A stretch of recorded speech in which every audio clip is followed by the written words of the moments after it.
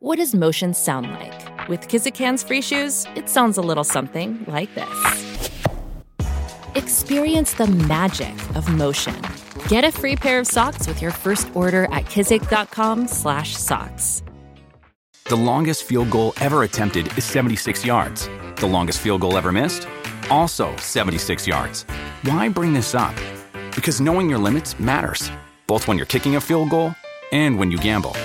Betting more than you're comfortable with is like trying a 70-yard field goal. It probably won't go well. So set a limit when you gamble and stick to it. Want more helpful tips like this? Go to keepitfunohio.com for games, quizzes, and lots of ways to keep your gambling from getting out of hand. Hello, everybody. This is Marshall Poe. I'm the editor of the New Books Network. NBN listeners like to read books and buy them. So we thought we'd tell you that right now, our friends at Princeton University Press are having a remarkable site-wide sale. You can get 50% off books, including ebooks and audiobooks, with the code 50, F-I-F-T-Y, at checkout until May 31. You can save some real money on Princeton University Press books. I encourage you to go there and check it out. Welcome to the New Books Network. The 13th century Muslim mystic and poet Jalaluddin Rumi is a popular spiritual icon. His legacy is sustained within the mystical and religious practice of Sufism, particularly through renditions of his poetry, music, and the meditation practice of whirling. In Canada, practices associated with Rumi have become ubiquitous in public spaces, such as museums, art galleries, theater halls, just as they have continued to inform sacred ritual among Sufi communities. The Dervishes of the North, Rumi, Whirling, and the Making of Sufism in Canada, published with University of Toronto Press in 2023, explores what practices associated with Rumi in public and private spaces tell us about Sufism and spirituality, including sacred, cultural, and artistic expressions in the Canadian context. Using Rumi and contemporary expressions of poetry and whirling associated with him, the book captures the lived reality of Sufism through an ethnographic study of communities in Toronto, Montreal, and Vancouver. Drawing from conversations with Sufi leaders, whirling dervishes, and poets, Shobhana Xavier explores how Sufism is constructed in Canada, particularly at the nexus of Islamic mysticism, Muslim diaspora, spiritual commodity, popular culture, and universal spirituality. In our conversation, we discussed the history of the Sufi communities in Canada, Rumi's rise in popularity in North America, the public performance versus the ritual practice of whirling, poetic remembrance ceremonies, the commemoration of the death anniversary of Rumi, gender dynamics in Sufi rituals, women's positions of authority, the appropriation and commodification of Rumi, and future directions in the study of Sufism in Canada. The book is also available as an open access title, which can be downloaded from the show notes included. I'm one of your co-hosts, Christian Peterson, and thanks again for listening to New Books in Islamic Studies. Now here's my conversation with Shobhana Xavier about her wonderful new book, The Dervishes of the North. Hey Shobhana, welcome. Thanks for joining me to talk about your wonderful new book, Dervishes of the North. How are you? I'm well. Thank you so much for having me. I'm super excited to, of course, see you and talk to you because you're a good friend, but also happy to be on the episode on the other side as a guest. Yes. Don't tell them that, though, because it might seem like I'm privileging you as a guest, putting you on because we're friends. But because you are so prolific on new books in Islamic studies, few regular listeners will need an introduction. But perhaps those listeners aren't even familiar with your research. And you are an outstanding scholar. You've published a whole lot of really cool stuff. And it's all kind of this in the same constellation of this book. So maybe just as a way of introducing yourself, you could talk a little bit about maybe how this book kind of began for you as I need to write this particular project as a book and how it kind of fits into your previous scholarship. I'm assuming there's a pretty close relationship. Thank you for your generous comments, and thanks for the opportunity to reflect on this as well.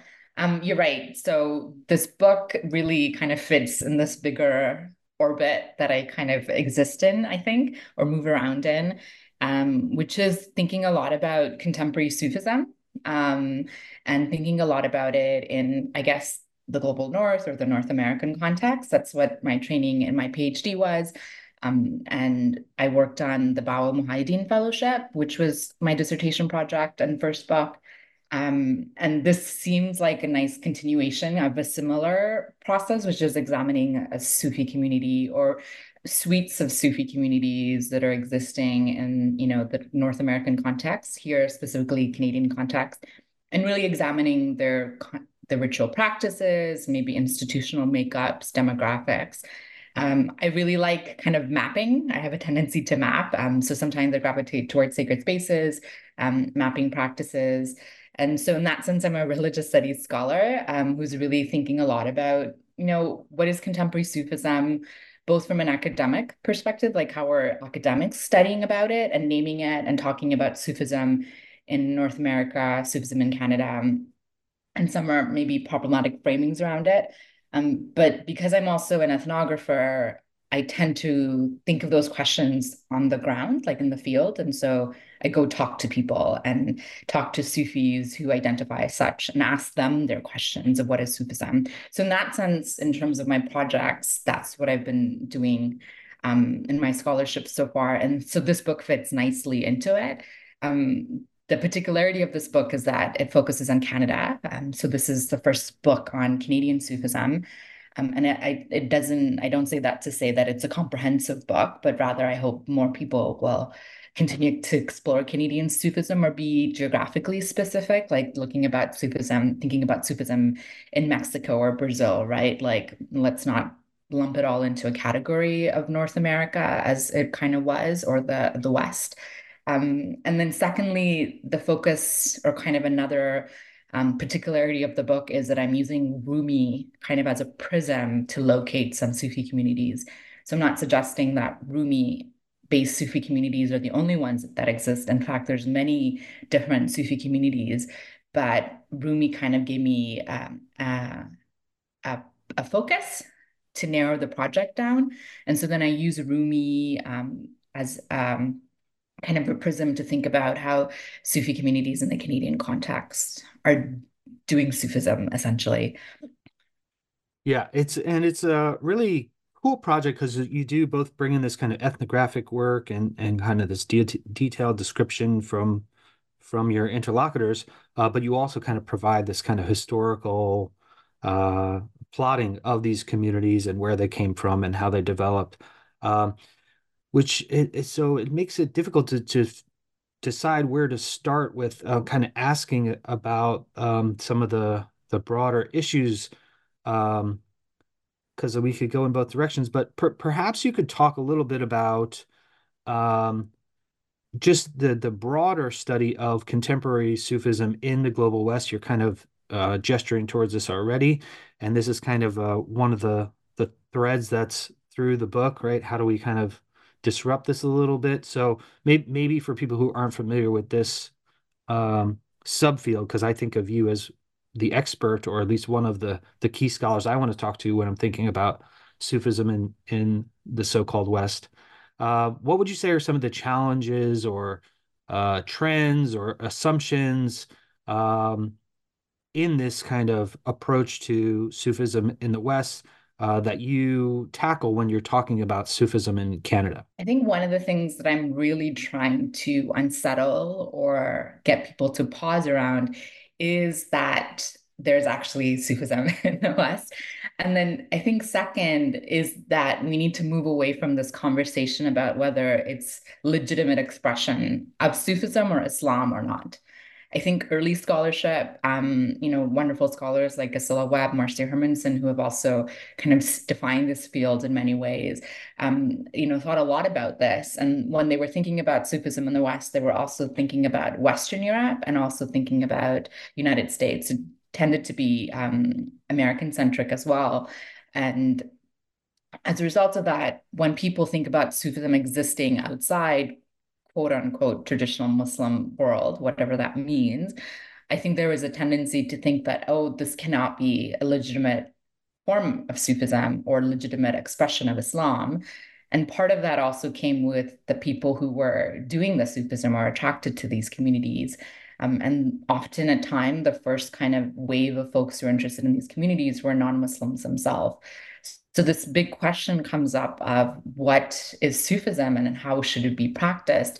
But a lot of those questions are really around defining and setting boundaries around who is doing it right and who's not doing it right. And I think I came into the field at a time where people were like deeply invested in these conversations. But one of the ways I responded to was instead of trying to answer that question as a scholar, which I don't think I should answer it as the scholar, kind of gatekeeping, I went to the people who were doing the Sufism and started asking themselves. And this is what I did with the Ba'al Muhaydin Fellowship. And this is what I'm doing in this book, is asking them actually, what do you understand as Sufism? What are you doing? What are the boundaries that perhaps that you are making? And I take that information and I bring it back. And what I do in the book is also, as you say, I have a tendency to go back to the historical, not because I'm a historian or an expert in kind of classical Islam. I definitely am not, and perhaps that's like a risky thing to do as a scholar. But for me, I do it as like an intellectual project or a mapping process to say, actually, some of the questions that people are considering or engaging or debating within the contemporary context are quite similar to um, issues that pre-modern scholars that we tend to privilege in Islamic studies were also kind of contending with. Is that they were trying to establish boundaries, trying to say this is where this becomes maybe not Sufism, or this is where this becomes a bit blasphemous or heterodox. And so I think for me, the move to use the historical and the contemporary and bring them into conversation is purely just that, as like as an intellectual exercise to show people,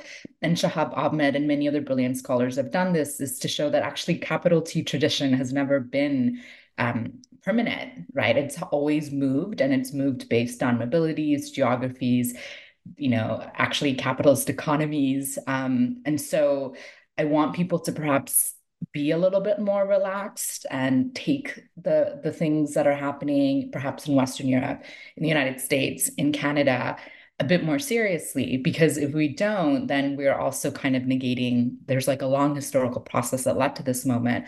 But we're also negating the experiences of a lot of people on the ground who are doing this thing. And one of the things I say in the book is that because of where we are as a global society, we're not only dealing with perhaps the 60s generation of individuals who came to Sufism, who perhaps are non-Muslims, and we often homogenize as white racially. We're also now dealing with a generation of people who have moved to the global north, who are members of diasporic Muslim communities, who are also participating in these Sufi communities that perhaps look a little bit fluid, or as we'd say, universal. And so it's quite messy out there, or at least this is what I found in my field work.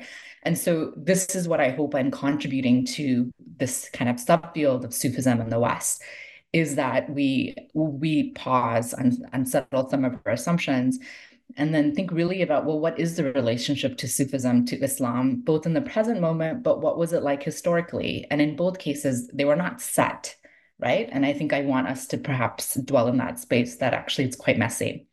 Hmm. There's a lot more we could say in relation to this subfield that you are a trailblazer, an architect. We might even want to call you one of the founding mothers of this subfield of Sufism in Canada, and how it fits into, all these kind of related fields of Sufism in the West, or Muslims in Canada, or popular spirituality, or even kind of immigration and diaspora studies, as you just kind of mentioned, becomes a key part of it. When for this book, right, you're not trying to set out the history here. and you look at very particular places and very particular communities.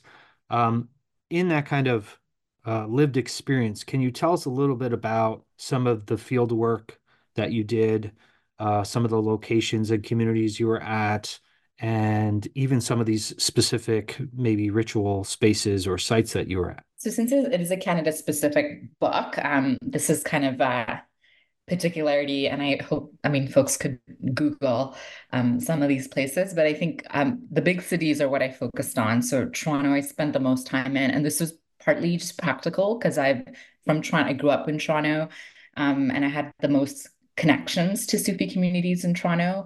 So I started in Toronto and used Toronto as, and I didn't think that in my research I would go to other cities. I kind of, even in my mind, I kind of narrowly focused on Toronto as a city of interest. But when I started interviewing, particularly Whirling Dervishes or Samazans, who are turners, who I would meet at these public ceremonies. So maybe they presented at museums like the Aga Khan Museum or universities.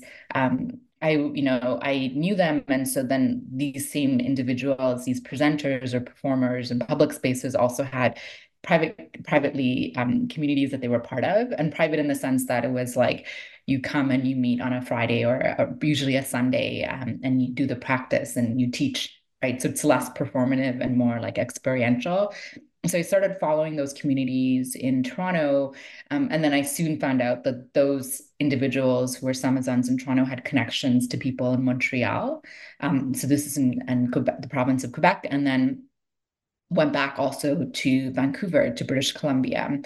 So regionally, I'm kind of dealing with a little bit of the Canadian West Coast and then also kind of central or South Central Toronto, which is connecting also to more like New York in that context, like upstate. So there were kind of lots of flows between the American communities, but these communities were emerging mainly from these cities. And I spent time with both their communities in smaller spaces where you do the practice, the turning.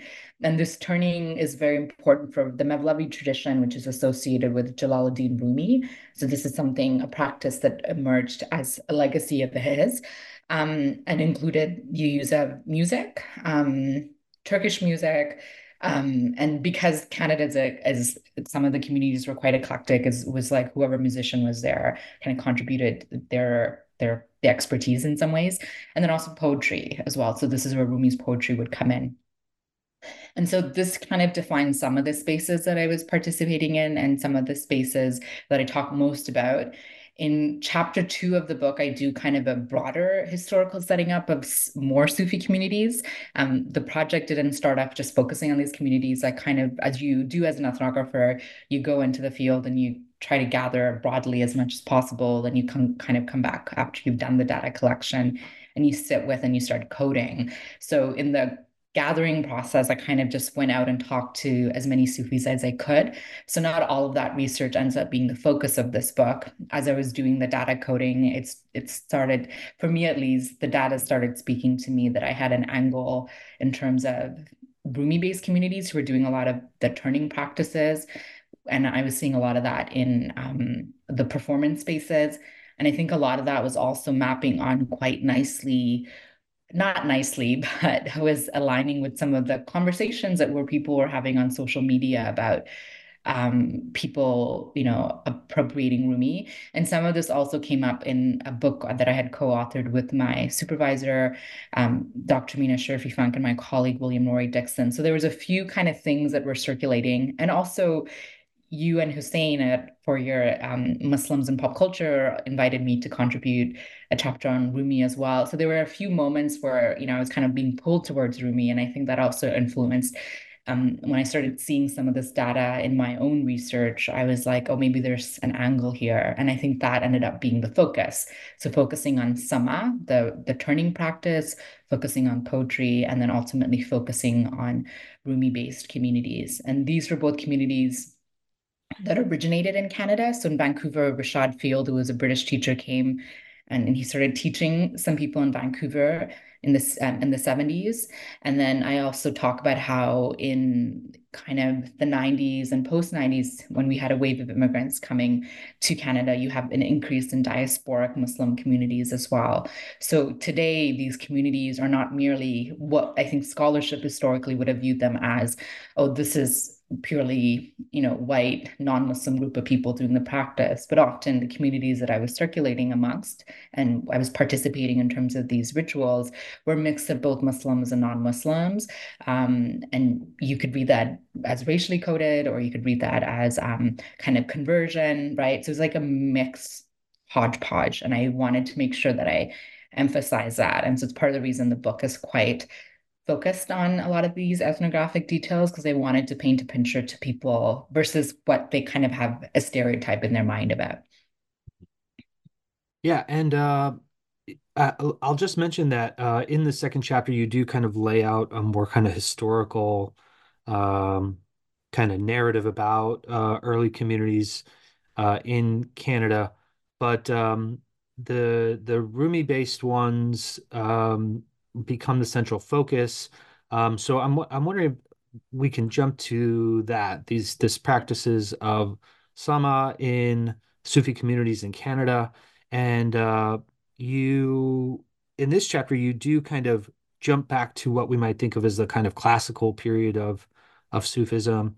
So maybe you could briefly tell us what classical definitions of sama might be, but then move to, what the ritual expression of sama looks like in Canada, and let us know why you think these practices are the ones that are becoming popular in this context. Mm. Yeah, this is really interesting for me to explore again, because I'm not a historian. I spent quite a bit of time trying to get access to as much of these kind of historical, some of them are Ottoman texts, or scholars who do more work on early Sufism, and also Orientalists who had gone to for, were traveling the Ottoman Empire and had kind of these colonial archives where they wrote about whirlers that they had encountered. So I use a mix of these kind of sources to set out, um, how this practice of turning was really talked about and written about. And ethnomusicologists were really useful in this process.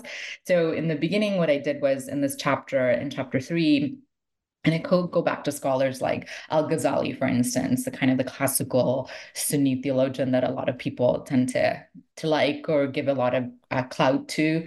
And he, for instance, was somebody who's quite critical of, using music, and really critical of anybody who responded to, were participating in these kind of spaces and responded with ecstasy or wajд. And so here's a figure that himself was a proponent of Sufism in the mode of kind of interior practice, but was cautioning in his writings kind of what, music shouldn't be something that's utilized in terms of sound. And also one is in these spaces and one is provoked by a feeling or in, welcome to a state, one can respond, but once one becomes self-aware, one should come back to their normal state of kind of, regaining control of the self, right? So this is an example of a figure that I used to see, well, what did he say about it? And what was he saying about what are the ways in which proper, let's say, zikr, so the remembrance of God, reciting the names of God in various litanies, how can it unfold? Is music allowed or not allowed? Is movement allowed or not allowed? And there's a lot of kind of rich discussions about this, and I lay some of this out. I'm not quite thorough in it, but all this to say is none of this was kind of accepted. None of this was easy because there was a lot of contradictory kind of responses, right? In terms of the place of music and the place of movement. But despite the fact that we know this, other scholars also document kind of the other end, kind of these calendar figures who are quite radical in their expressions and quite radical in their expressions of ecstasy in kind of these moments, these heights of spiritual practices of remembering God's God's names or reacted to music, but they were kind of totally in trance as well, right? So you have a really broad spectrum of responses to the place of music, the place of poetry, and the place of bodily responses to these practices, but all with the core goal of, well, what are you doing? And the goal is that one is remembering the name of God. And so I think this debate around music, this debate about musical bodily musical responses is something that I'm setting out. But at the same time, one of the other reasons I'm using Orientalist writing is to highlight how, the whirling dervishes, who are classically were often, the interest of travelers in the Ottoman Empire, people were drawing their long skirts, drawing these dervishes in trance-like states. And so there's at this kind of, pre-modern time, we're also getting this interest in these dervishes as these popular figures, right? So, and people are attracted to kind of Turkish music, particularly the ney. They're attracted to this, the practice, the Mevlevi Sema, which is quite ritual. There's a lot of steps that one needs to follow, and people who are traveling are writing about them. So I wanted to map both of these on to kind of say, well, you have these debates within amongst, Sunni scholars, namely, about the place of some of these ritual practices, but you also have kind of the allure that was emerging in the popular imagination from Orientalist writers who are drawn to this practice of samam. And of course, a lot of this also goes through what happens with the end of the Ottoman Empire and the rise of the Republic of Turkey and the secularization project of Turkey. Some scholars do contend that because Sufism was ultimately banned kind of the mid 20th century in Turkey, you have kind of a lot of Sufi communities that are going underground. And so there is a case made by some scholars that this is also part of the reason you have the practice of sama kind of going underground, but also becoming more redefined as a cultural practice and less as a ritual practice, as a kind of a state co-option. And also the reason in which that it becomes presented to the rest of the world as kind of a cultural practice. So you see UNESCO taking it up and, whirling dervishes that are traveling around the world, performing in places like Paris and performing at a theater halls. So there's this ongoing tension inherently that I think I'm trying to unpack in chapter 3 at the beginning. And I'm also continuing this thread and suggesting that this ongoing tension is not inherent, let's say, amongst scholars who are debating the permissibility of music and movement for meditation in Muslim communities, but also this broader issue that I think a lot of ethnomusicologists perhaps are participating in with this, like, is this sacred music or is this performative, and but what are the lines? And I draw this thread in to see, well, how are Sufi communities in Canada and Toronto, Montreal, and Vancouver participating in these practices and are actually presenting these practices in public spaces? How are they framing these, right? Is there kind of a continuity? Are there disruptions in the transmission process? Yeah, and what did you find within the Canadian communities? In the Canadian communities in Toronto, I think what's interesting is that it's that the practice is so prevalent. And I say in the book that more than Western Europe and more than the United States, it's interesting that in Canada, particularly in Toronto, and I think it goes back to Rashad Field's community that is tied to Suleiman Loris and his son Jalaluddin, the community that's based in Vancouver. This community really focused on turning. And there's a figure by the name of Brian Rakib Burke who was taught by Suleiman Loris, and he then subsequently taught what I frame in this book as the second generation of whirling dervishes, and they're now training the next generation, the third generation of Mevlevi, like whirling dervishes. And they don't necessarily identify as Mevlevi, but they do understand their practice as, Sama going back to Rumi via, Turkey. In Vancouver, for instance, they are a community that upheld the Shabi Aruz, which is a death anniversary celebration for Rumi that takes place in December 17th, which has resulted in a huge global tourism of, people going to Konya at that time, right? It's something that Turkey is advertising. And people go to Konya, where Rumi is buried, to see his tomb and participate in the Mevlevi Sama there at this big hall. In Vancouver, they've been holding a version of this practice for 40 years nonstop, continuously.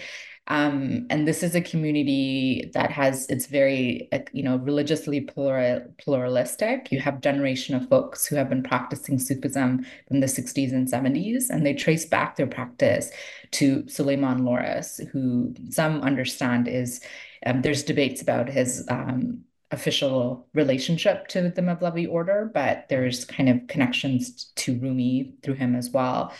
And so that's the transmission that they use. And so this community now has students who are teaching, and teaching this practice particularly. And so in any given time in December, you'll find Sufi communities hosting the remembrance of, Rumi's death anniversary sometime in December. And a central component of it is the practice of turning music and also poetry and zikr. This happens in Toronto, this happens in Montreal, this happens in Vancouver. And so it is really fascinating. And it's also two other communities I look at. The Drahi community, who's also based in Toronto, and the Rafais all do this. So there's a suite of Sufi communities in the Canadian context who are continuing these practices that are also held in let's say, Cognac. And for turning to be something that I'm mapping generationally, so now I'm saying that there's a third generation of Whirling Dervishes who are really committed to this practice and who are, meeting up for retreats, who are really focused on this practice. I think there is a sense of continuity, which is really, really fascinating to me. People are sometimes suspect of it, and this is what I turn to in chapter 4, and kind of looking at the performative dimensions of it. But in the private ceremonies, and I use private here loosely just to demarcate a difference between these kind of performances that are taking place in big theaters versus these I'm talking about are taking place in a small, rental spaces, dance studios where there's about 50 people, and they're turning all night. Or there's retreats that are held in different, retreat centers over the year, essentially, where people gather just to focus on the practice of turning. And so the teachers, who are the Whirling Dervishes, will teach you how to hold your posture. There's exercises that are associated with it. So you would spend an entire weekend, for instance, with a community or a teacher, just learning the practice of the hand positions. There's musicians who are involved, and you're studying poetry. So I think there's this deep commitment for the communities that I studied who are really focused on this turning practice, right? And I think that is defining their expressions of Sufism. Another central thread here that you kind of tackle head on in the 4th chapter is Rumi's legacy in the contemporary world. And you've mentioned you kind of address this in a couple different places in your scholarship. But perhaps you could kind of just give us a brief rundown, which you provide some of it in the book, of how Rumi became so popular in general in the so-called West. So this is the chapter that I think that I really needed to get out of my system. And when I was like, when you have some distance from the book, I was like, oh, this is what I needed to write.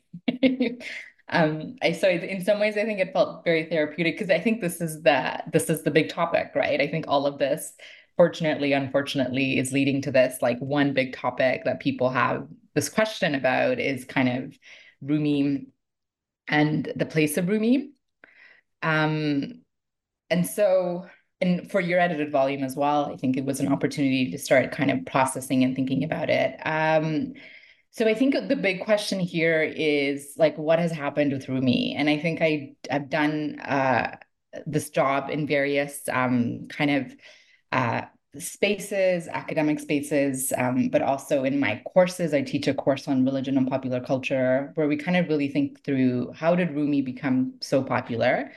And I kind of date this back to, the colonial context, when there was encounter between individuals, let's say colonial administrators, to language of Persian. Again, as I mentioned, a lot of individuals who are traveling through places like under the Ottoman Empire and encountering Sufi poetry, and who are being introduced in some ways to, let's say, Hafez or Saadi or these other individuals. And this process of encounter becomes quite transformative, but it's a process of encounter that unfolds primarily through Persian. And I think, that is important because that continues kind of this imagination, or further reaffirms this imagination that Sufism is not part of Islam, because of this linguistic difference, because people would associate Islam with Arabic, and Sufism with Persian, right? So here you see kind of this moment in which there's this bifurcation between Islam and Sufism gets associated with poetry and Persian, and this kind of fluidity and allure of the dervishes. All these things become exoticized, particularly during colonial encounter, and Islam becomes kind of framed as this legalistic, rigid Arabic. Associated with this Prophet Muhammad that people had really kind of problematic assumptions about, particularly when they compared prophecy to a figure like Jesus, right? And so in this moment, then I think people are encountering Persian poetry. And in the early periods, actually, it was Hafez who was far more popular, right? He was the one who was attractive. He was the one whose poetry was being kind of translated and piecemeal and circulating across even the Atlantic, influencing individuals in the transcendentalist movement, and in the European context, influencing poets who were part of the Romantic Society. So this is a long process, right? And a lot of brilliant scholars have written about it. And I encourage listeners who are interested to kind of pursue this further. So I kind of understand Rumi as part of this lineage of transmission. I think he's the latest, and in some ways, I think in our time, it feels like a novelty, but he's quite popular, right? Hafez, for instance, Omar Khayyam, for instance, was another Persian poet who was quite popular in the American context. And there were chocolate bars that were used to sell with his name on it, and tobacco. So there's been these historical moments where similar kind of consumption and commodification practices have emerged around these figures.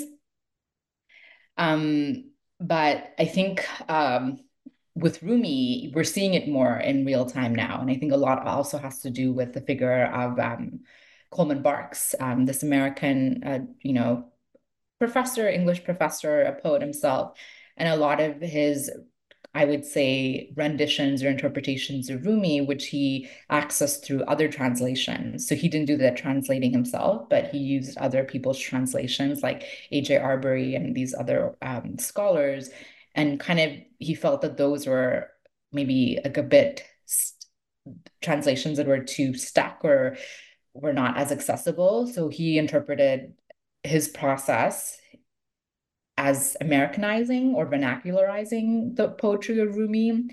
And in the 1990s, in the West Coast in California, like he would sell self-published versions of his interpretations of Rumi, which became the most popular ones, and to this day remain kind of the most popular ones, right? And so you have a lot of Hollywood stars in the American West buying into it, Rumi, Beyonce, Brad Pitt, all this stuff. And so there's like a growth of interest in Rumi, and we see this a lot on social media. This is where a lot of the critique comes from. And I think I use all of this really to kind of think through this issue of cultural appropriation. And in the book, I use philosophers to kind of think about, well, what is cultural appropriation and what are people really upset about? And Amanda Lucia does a lot of this kind of interesting work also with yoga. And there's, indigenous practices that are also appropriated by non-indigenous people. So I'm placing this conversation around cultural appropriation is not unique to Rumi, but I'm understanding this is kind of comparable to other situations that are taking place.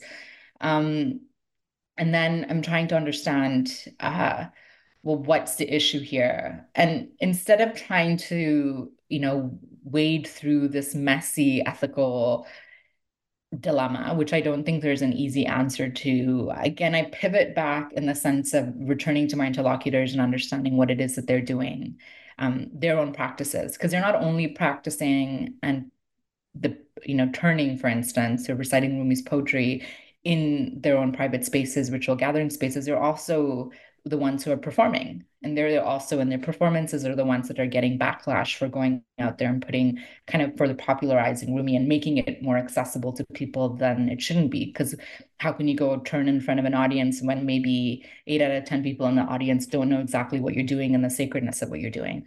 And so in my conversations with my interlocutors, individuals like Farzad, individuals like Tawhida, I asked them, well, why are you going and presenting on stages, right? Why do that? And for them, it says, there is a performative dimension of this practice, and that's okay. But it often always comes down to what is your intention?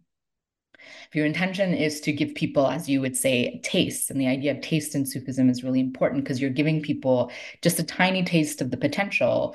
And if they're interested, they could pursue it further. They could, learn the practice more. They could learn more about Rumi. And I ask the same with poets, right? Shanice Jan Muhammad, why are you, is something lost in the fact that people are just able to access these, Rumi's words, or if you are yourself co-opting Rumi in some ways and say, no, again, you're allowing people, there's a need out there, people are interested in this. So you're giving the opportunity to be exposed to it. And I think part of the thing that I'm also kind of pushing here is that the people who are doing the producing in this context are also Muslims themselves. And I wonder if that changes the argument to some capacity. I think we have a narrow perception that commodification really just takes place by people who are outside the community. And it's true, it does to some capacity, right? And those are the ones who are extracting and taking money and gaining the capital, social capital, all that stuff. But what happens when people who are within the community, perhaps people, if you want to play this argument, the legitimate access to these things, are also producing and consuming? Like, does that make a difference, right? And I think this again allows us to step back and say, well, historically, of course, we have to think of Islam and Sufism in these broad strokes. It didn't only exist in this kind of siloed, compartmentalized, purified way, but Sufism had permeated popular culture. We saw this with Qawwali practices with Nasrud Fateh Ali Khan, right? So I'm just, again, I don't know that I necessarily provide a clear-cut answer, but I am very kind of wanting to show the messiness of it all and the people who are doing the consuming and the production, and also highlighting the fact that Muslims are also part of the process as well. Yeah. Yeah, it is tricky. I think you do a good job in this chapter of kind of showing both that kind of historical legacy, but also how it's kind of taking shape in new spaces and ways. And yeah, it's Rumi in the contemporary world is an interesting question. Yeah, I mean, Go I ahead. think that people will be debating, and I think people should. I think people should have more conversations about this. I'm not claiming anything, you know what I mean? But I hope this chapter is more an opening, an invitation for people to at least think about it seriously and have a conversation without at least just dismissing it and saying it's not worth talking about. Yeah. In the final chapter, you move towards gender dynamics in Sufi rituals and women's positions in authority. Um, can you talk a little bit about what might have been the historical patterns towards these types of gender dynamics in Sufism from perhaps the medieval or the classical period? You kind of point to some of those in the chapter. But then really, how do they play out in the Canadian context you study? So, women's authority has been something that has another thread in my scholarship and something that I'm really, really interested in. Um, and I think part of the reason my interest has emerged in this topic is because when you're an ethnographer and you're going into these spaces, so much of your identities inform kind of the ethnographic work you do. And I remember as a PhD student, I didn't really think too much of it. I just thought, well, I'm going into studying with the Sufi community I'm going to spend time with. But all of a sudden, you start realizing there are gendered spaces. There are certain spaces that, as a woman, I couldn't access. And then I realized that that was informing the kind of data that I could access and the type of story that I could tell as a scholar. And I'm sure this is the dynamic for, or the experiences of many ethnographers with their varied, complicated identities. We all come with varied identities. And so it impacts the way that we could access things on the ground. Um, and so because I, as a researcher, was finding gender something that was used against me in terms of access, this has been a thing that I've started thinking seriously about. And so it wasn't something that I like went to the field looking for, but interestingly enough, it's been one of the themes that have continued in my scholarship. And so I think returning to that is what has also meant me having a chapter on it, because it continues to kind of poke at my brain, and I'm processing continually. And so in my thinking of Sufi women, one of the things I try to do in this chapter, and I've done in some other kind of publications as well, is to highlight how kind of a complicated position Sufi women have. And it's hard to use the archives or the historical documents when, as scholars have noted, that this has been written by men, right? And a particular type of men, elite men, right? Not just everyday men. And so how do we decipher placement of women or the way that women were thought when we're reading it through the lens of men? And scholars like Ruqayya Cornell, who've done really amazing scholarship on Rabi al-Adawiya, who's a proto-Sufi, someone who's precursor to the tradition of Sufism. She talks about how the idea, the myth of Rabi has really kind of been given to us, transmitted to us through these other people's versions. It's really always kind of difficult to know um, the placement of women. We have very limited writings of women, but we know that they existed. And then we know that they negotiated their position sometimes if they had a husband or a father who was a Sufi teacher that allowed them some clout to move around, right?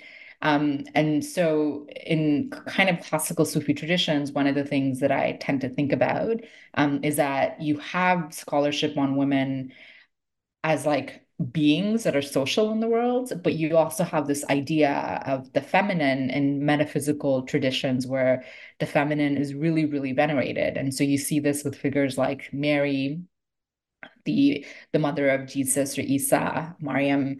You see this with Fatima, the Prophet Muhammad's daughter. So you see this with kind of certain figures who are considered exemplary and to be venerated, right? But it's this idea that they're really, really set apart. And so the feminine becomes like really complicated in that there's different variations of it. There is the metaphysical ideal that all of us, Rumi even does this, and some other Sufis. You see some of this with like Attar, Faridin Attar, who's another poet, the author of Conference of the Birds. They play with the idea of feminine, but they're not always playing with feminine as if in the female person. They're playing with this idea of the feminine, right? And that is set against the masculine. So it becomes quite complicated in terms of, well, wait, what was women's position? What was their social position, right? So I often have to tell folks that, okay, well, there's the ideal position that maybe we all need to master our masculine and feminine tendencies that are internal to us, and we need to all aspire to be the feminine. But that doesn't mean that the aspiration is to be all of us women, but maybe it is, right? And so this is kind of the digging and work that one is doing to decipher, well, what is kind of the meaning of these things? And from different writings, especially on hagiographies of women, you kind of have to sift through and kind of understand, well, knowing that we know this is written from a perspective of a male author, what can we kind of extract from this material to understand women's position? And then scholars like Ruqayya Cornell do this really well. And Sadia Sheikh as well has done this with Ibn al-Arabi's writings about masculine and feminine particularly. But in kind of understanding this broader cosmology, then we also have to start thinking about, well, what did it mean for women's social position? And in fact, this kind of metaphysics around women sometimes was advantageous to Sufi women, and sometimes it wasn't. So it wasn't like, we can't say it was all so much better, because that also becomes a little bit complicated in terms of saying Sufi women fared better than non-Sufi women in Islam, because then we're suggesting certain things about Islam as well, which I'm really cautious about in my scholarship. So all this to say is that there's kind of a complicated classical tradition. Even Rumi himself in his poetry contained these, right? He sometimes is really good about thinking about women, and he used them as tropes in his poetry, especially Mary and the idea of the ideal feminine. But he sometimes was not very nice. And some of the things he wrote in his poetry could perhaps be understood as misogynistic or demeaning to the idea of woman as a social person, right? And so I want to kind of I highlight that these complexities are contained in the singular, and we don't want to kind of erase or flatten them, because then otherwise we're kind of losing the granular details of the situation here ultimately, right? So using this, I kind of set up the fact that, well, this also translates into ritual practices. Like, can women be in mixed genders contexts, or are there going to be gender segregated spaces for some of these gatherings, for some spaces? Another big question was, can women turn, right? Um, Most people think that Rumi did allow, or, Rumi's sons or the tradition of the Mevlevi practice in Turkey did allow for women turning, but other people said that it was only practiced in the context of all women's circles and not in mixed gendered context, right? So there's this kind of broader question of access of women, and can women be in the same spaces? Can women do the same practices? And so this is what I was kind of navigating. And in the process, and I talked to different Sufi teachers. For instance, the Jarahi community, when they gather for zikr and are participating in sama, men and women sit separately and only men participate. In another community I looked at, the Rafai, it was completely mixed gendered. They're a queer affirming space, and everybody participated, and men and women were whirling dervishes.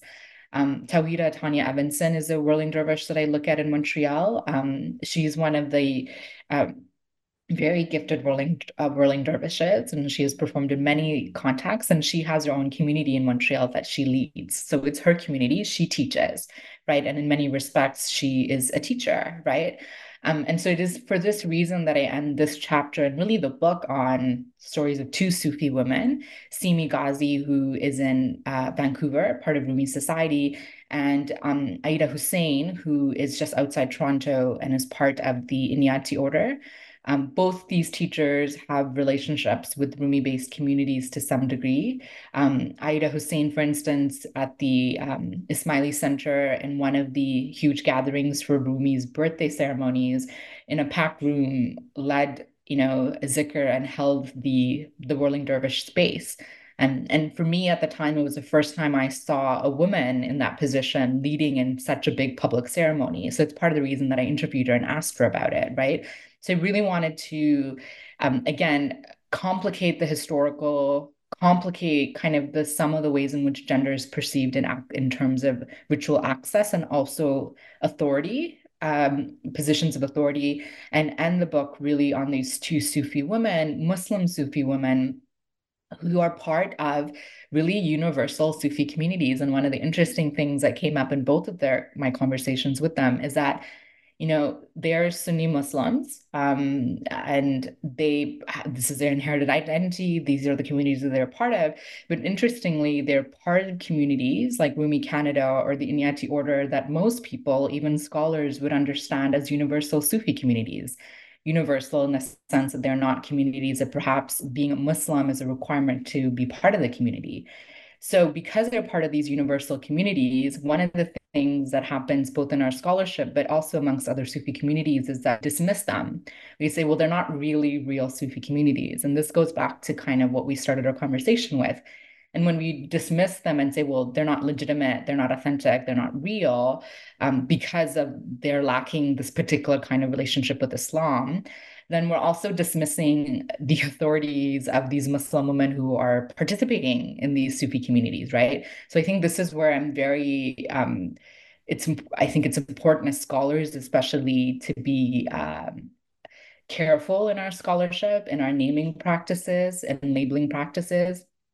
Because if we do dismiss these communities, then I think, stories like Simi and Aida's would be completely erased. And I'm sensitive to erasure because we know what erasure of historical voices looks like. We are kind of lacking things in an archive. So in some ways, in writing this chapter and writing, kind of allowing Simi and Aida's voices to really take over the chapter, I almost treated it as allowing their voices to be archived. I wanted to make sure that their stories are archived in a way that historically Sufi women's stories have not been archived. Yeah, that's great. The book really is such a cool project, and as you kind of say yourself, right? This is like an opening up, an invitation to others. We really can think of you as somebody who is um, a founding mother in this field. So this isn't something necessarily that you lay out very clearly in the book, but now with some distance and doing this kind of work for a long time, I'm wondering what um, what you might think of, or kind of if you had a wish list of kind of the directions that others or yourself, but where this kind of scholarship on Sufism in Canada might go. What are some important gaps that you feel like should be explored? That's such a great question. Thank you. One of the things that I hope is that, grad students and junior scholars who have the energy will also pick up the scholarship. And I'm hoping that, interested grad students might come to be interested in working with me in the future. And so in writing this book, I often thought about that hopefully this is just a door opening and then people can walk through and do much more creative things with it. I'm of two minds. The first one is that I really hope that people can do much more ethnographic work. And I know I'm totally biased in this regard. I think there's just such a diversity of Sufi communities in Canada, but also such a diversity of Sufi communities in the American context and the South American context that some get a lot of the attention, others don't. And I know there's a lot of grad students who are coming up who are doing kind of this deep institutional ethnography, studying particular communities and doing focused analysis of them. And I think that's fabulous. And I hope that people do that in the Canadian context as well. And I hope they move between boundaries. Like I hope they're not thinking that it only needs to be done within religious studies or Islamic studies, but it could also be done in so many different ways and formulas. The other one is historical. Like I'm not an archivist and I'm not a historian, but I find as an ethnographer more and more, even with the current project that I'm working on, that I tend to go back into the classical because it's like a nice grounding, not, in the archives because it helps understand the contemporary. And in that vein, one of the things in Islam in Canada, particularly that we've struggled with, and I tried to do some of this, and doing work in the archives is hard because what constitutes the archives, where is the archives, are things even archived, and what happens when there isn't kind of a repository to go look for things.